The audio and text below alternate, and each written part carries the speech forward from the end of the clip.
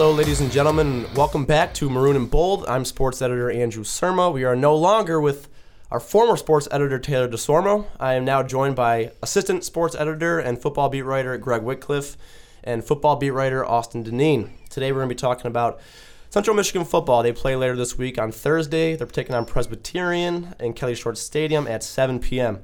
The coaches poll came out today. CMU was picked to finish in fourth place. Guys, what are your initial thoughts hearing fourth place in the MAC West division? I think it's fine.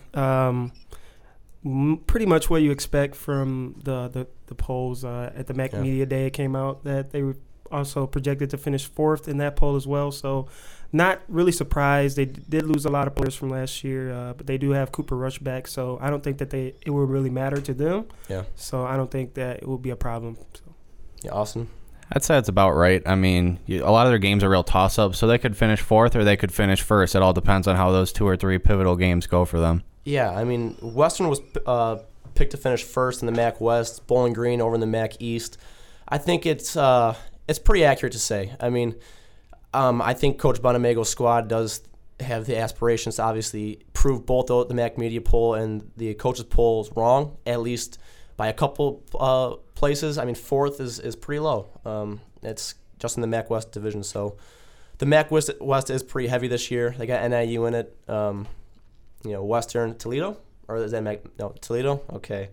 They got Toledo in it. That's pretty heavy competition right there. And the crazy thing is that CMU is going to have to go to, in a 4-week span, they play Western Michigan, NIU, and Toledo in a 4-week span. It's going to be a tough stretch. I mean, they have Ball State in between Western and NIU, but we'll see how that stretch goes for them. Something interesting today was Coach Bonamago's mom was at practice. She was a sweet Northern Italian woman. She kind of teared up, she said, when she saw her son, Coach Bonamago, on the field. That was the first time that she's seen him actually on the field since his playing days, his walk-on days back in the 80s. The mid-'80s, so I thought that was a pretty interesting note. We'll have an article about that later on here, probably week 3. We're going to publish a little article about Coach Bonamago's mom and his whole entire walk-on story. But looking up to this season, looking at the team, guys, concerns right off the bat. What are you guys concerned about? I'm a little worried about the line. Lost a couple starters in Beamish and Ameti, and you're replacing it with your center is Austin Doan now, who has never played center in his life. Yeah. They allowed 28 sacks last season, which was 7th best in the MAC, so middle tier. But you're losing 2 of the most important players in your line, so you don't know what's going to happen next. And if Cooper Rush gets hurt, this team's going to struggle. Yeah, Greg, you were kind of saying earlier about what it means to lose your center. What does that do to the cohesion of an offensive line? Well, when you lose your center, obviously that's kind of the quarterback of your offensive line. Okay. Like, they call the signals, all the blitz packages, and they know everything on the line. So when you have someone that's never done that before, and when you're in a game against a hostile defensive line, that can always be a chaotic situation. And my concern is also with Rush being back there throwing the ball 40 times a game, he could possibly get hurt if there's a mix-up or there's a miscall on the offensive line. So it's going to be a lot done to make sure that he's always aware of where the blitzes are coming in, making sure that everyone on the offensive line is cohesive. And also that'll go on Rush as well to make sure that the center also knows what's going on, because the quarterback also should know what the offensive line is doing as well.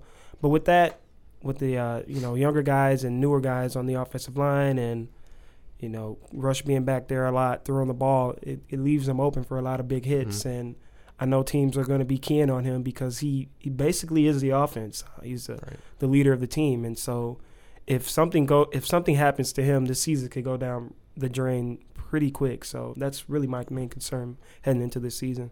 Yeah, I mean, I think to that point about the season going down, if Cooper Rush goes down, that's not a critique to Jake Johnson, the backup quarterback, but it doesn't look like they have anyone that can really is there yet mentally. Physically, potentially, but mentally, that game that Cooper Rush, that he brings, his mental aspect, his calmness to him, really is something that can't be matched on that roster as of yet. I talked to Bonamago earlier today, and something that he brought up was the balance. They were pretty unbalanced last year in terms of passing to the rushes. Austin, do you have that stat by any chance? Yeah, 3.1 yards per carry and 1,300 a little over 1,300 yards team had their leading rusher had less than 400 yards. It's first time since 1951. Yeah. So we're talking a 50-year gap between poor rushing. Yeah, and I don't know if that's a rushing thing, or if that's a backfield problem, if the talent isn't there in the backfield, or if it's an offensive line thing. Could be both. Is it a play call thing? Could be a combination of all three. Could be all That's three. that's a tough thing to kind of to really look at. That's one of my biggest concerns is the rushing game. Cooper Rush was able to do it last year. Really dink and dump little passes across the middle, little out routes, a couple long balls here and there. But I really want to see a run game that can support. And when they do pass, when they do a little play action fake, drop back pass, maybe a little bootleg to open up that deep ball because the defense is creeping up. I just don't see that right now. Big loss in Romello Ross, sophomore running back Romello Ross, who tore his ACL last week, out for the season. Jahray Hayes comes back as a senior. Jay Roberson comes back from injury. Devin Spalding comes back from, I think he got injured week 5 with his clavicle. There's a lot of question marks in the backfield. Cooper Rush is obviously a stable part. Bonamego says they want to balance the offense out. But bottom line is, if you win by passing the ball 100% of the time, they're going to pass the ball 100% of the time. Another thing is, in the offense that CMU runs, they can do those 5-yard passes, those quick bubble passes. They can use that as a running game. Yeah. You don't really need that great running game, but I think it does help because if you can run the ball and you can balance it out with play action, that always keeps the defense honest. But if for some reason they're not able to get that running game going, they do have that short and intermediate passing game that could, kind of take away that pressure from not having a great running game. That's a good point. A lot of those little screen passes out, it stretches the defense out horizontally, and I think you're exactly right. It kind of substitutes as a running game, but it's like I said, it's tough to identify where the problem is. We're outsiders looking in. It's tough to identify where the problem is in that rushing game. And who knows? I mean, one of those running backs could have a really great season, a breakout season. Yeah. I mean, no one saw Thomas Rawls being the guy that he was when he got here. So, I mean, anything is possible. I think it's early right now, and everyone's expecting Cooper Rush to just be the guy. But if one of those guys can, get going early, I mean, who's to say that they can't have their best rushing season ever? You never know. So yeah. Bright sides. We won't be negative this whole time. Bright sides. What do you guys see that is going to be a really great advantage for this team coming into fall? Really solid defense coming back. You're losing Kayvon Frazier, who was your leader to the NFL, and Blake Serpa as well on the D-line. Yeah. But you're bringing back a lot of players. You got a really solid unit. You were a top 20 defense last season. Yeah. I mean, if you're going to score, if you're not going to score running the ball, then you need to be able to stop other teams and play the game management. You sound just like John Bonamego. Yeah, literally said that today. The bottom line over everything is that we got to have a great defense. That's funny you say that. Greg, what do you got? I think the receiving core with Jesse Kroll and Mark Chapman and Willis and Anthony Rice. I think all of those guys, just having a lot of different receivers that can finish a season with 50 catches, 600 yards, and 5 touchdowns. I think just having that, not allowing the defense to just key off on one guy, is something that Cooper Rush does well with his receivers because he's always able to find the open man. And so with that, it's going to be hard for teams to just key in on one guy. And I think that having a lot of different guys that can go up and get it, that can run all kinds of routes, just helps them and also helps that running game that may or may not be there when they need it. Yeah, I think they had like 5 wide receivers last year with 500 yards plus. Really balanced attack on the outside. Yeah. Jesse Kroll, 6th-year senior, coming back for his final season in Mount Pleasant. Seems like he's been here for a decade. He's been there for about 6 years. That's a long time. He actually got engaged. The Wisconsin native got engaged over the summer. So congrats to Jesse Kroll. Love in the air at CMU. All right, guys. Records, schedules. Where do you guys have CMU football going in 2016? I got them at 8-4. 8-4 losses. Week 2 loss to Oklahoma State. Week 4 loss to Virginia on the road, and then back-to-back losses in the middle of October on the road against Northern Illinois and Toledo. Okay. Gregory? I'm also going 8-4 this year, but a couple different losses. I got them losing to Oklahoma State, have them losing to Virginia, NIU, and Ohio at home. You dog. You dog. All right. Well, why Ohio? I don't know. It's just when you watch Ohio, they're one of those gritty teams, one of those underdog teams that everyone overlooks. You know, obviously they're like the small team. When you think of Ohio, you don't think of the Bobcats, but they're a good team in the MAC, and they're always, you know, a competitive squad. So I think that if CMU isn't careful, they could easily come in here and take a win. Yeah, I actually have that same exact loss. That's why you're a dog. I thought I'll be the only one that picked that loss. I think that they're a scrappy team. I think that CMU could sleep in that game a little bit. They have Eastern the next week, which obviously isn't like traditionally hasn't been the strongest opponent, but it is an in-state little rivalry game. They could be looking ahead to that. A couple of different variables. It's November. It's freezing cold. There could be a handful of things, but I think if there's a game late in the season, that's when you can't slip up in, and I think maybe it's going to happen. I haven't picked for that. They're 8-4 for me. Oklahoma State, week 2.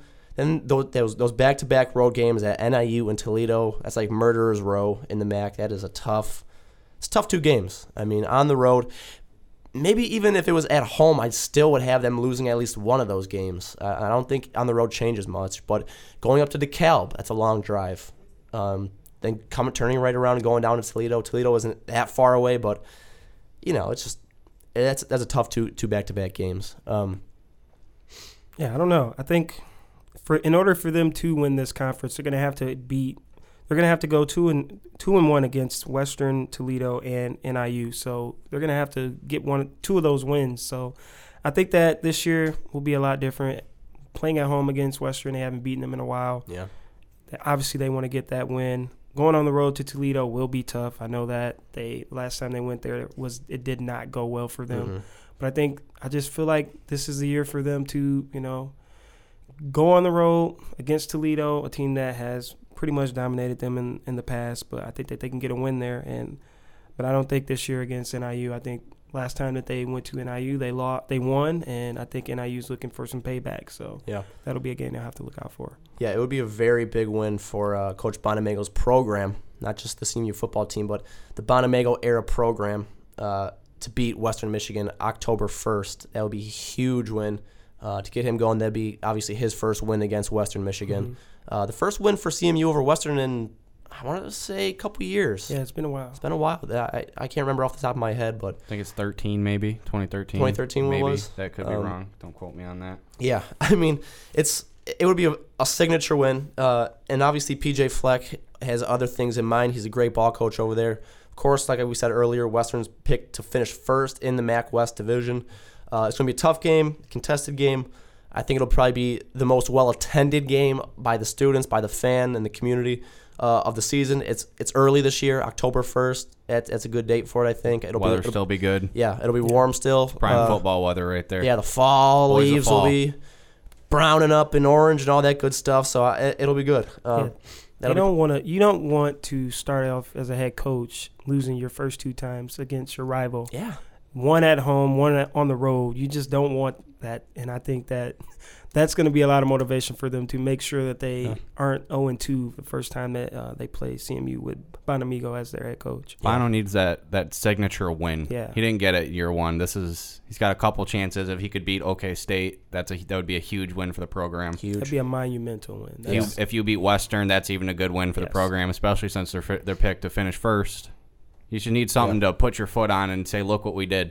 Let's build. Let's build from here. Yeah, I think if it'll be a victory to come out of the non-conference schedule 3-1. 4-1.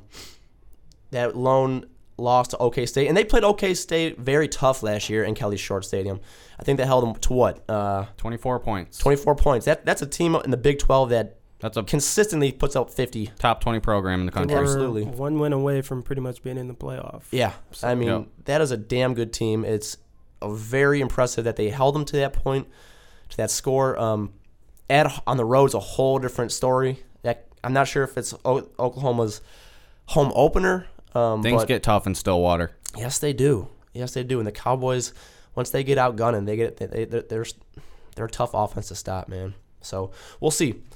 But that's everything we have from Maroon and Bold today. Thanks for listening. We will be back next Tuesday and every Tuesday thereafter. So thanks and fire up chips.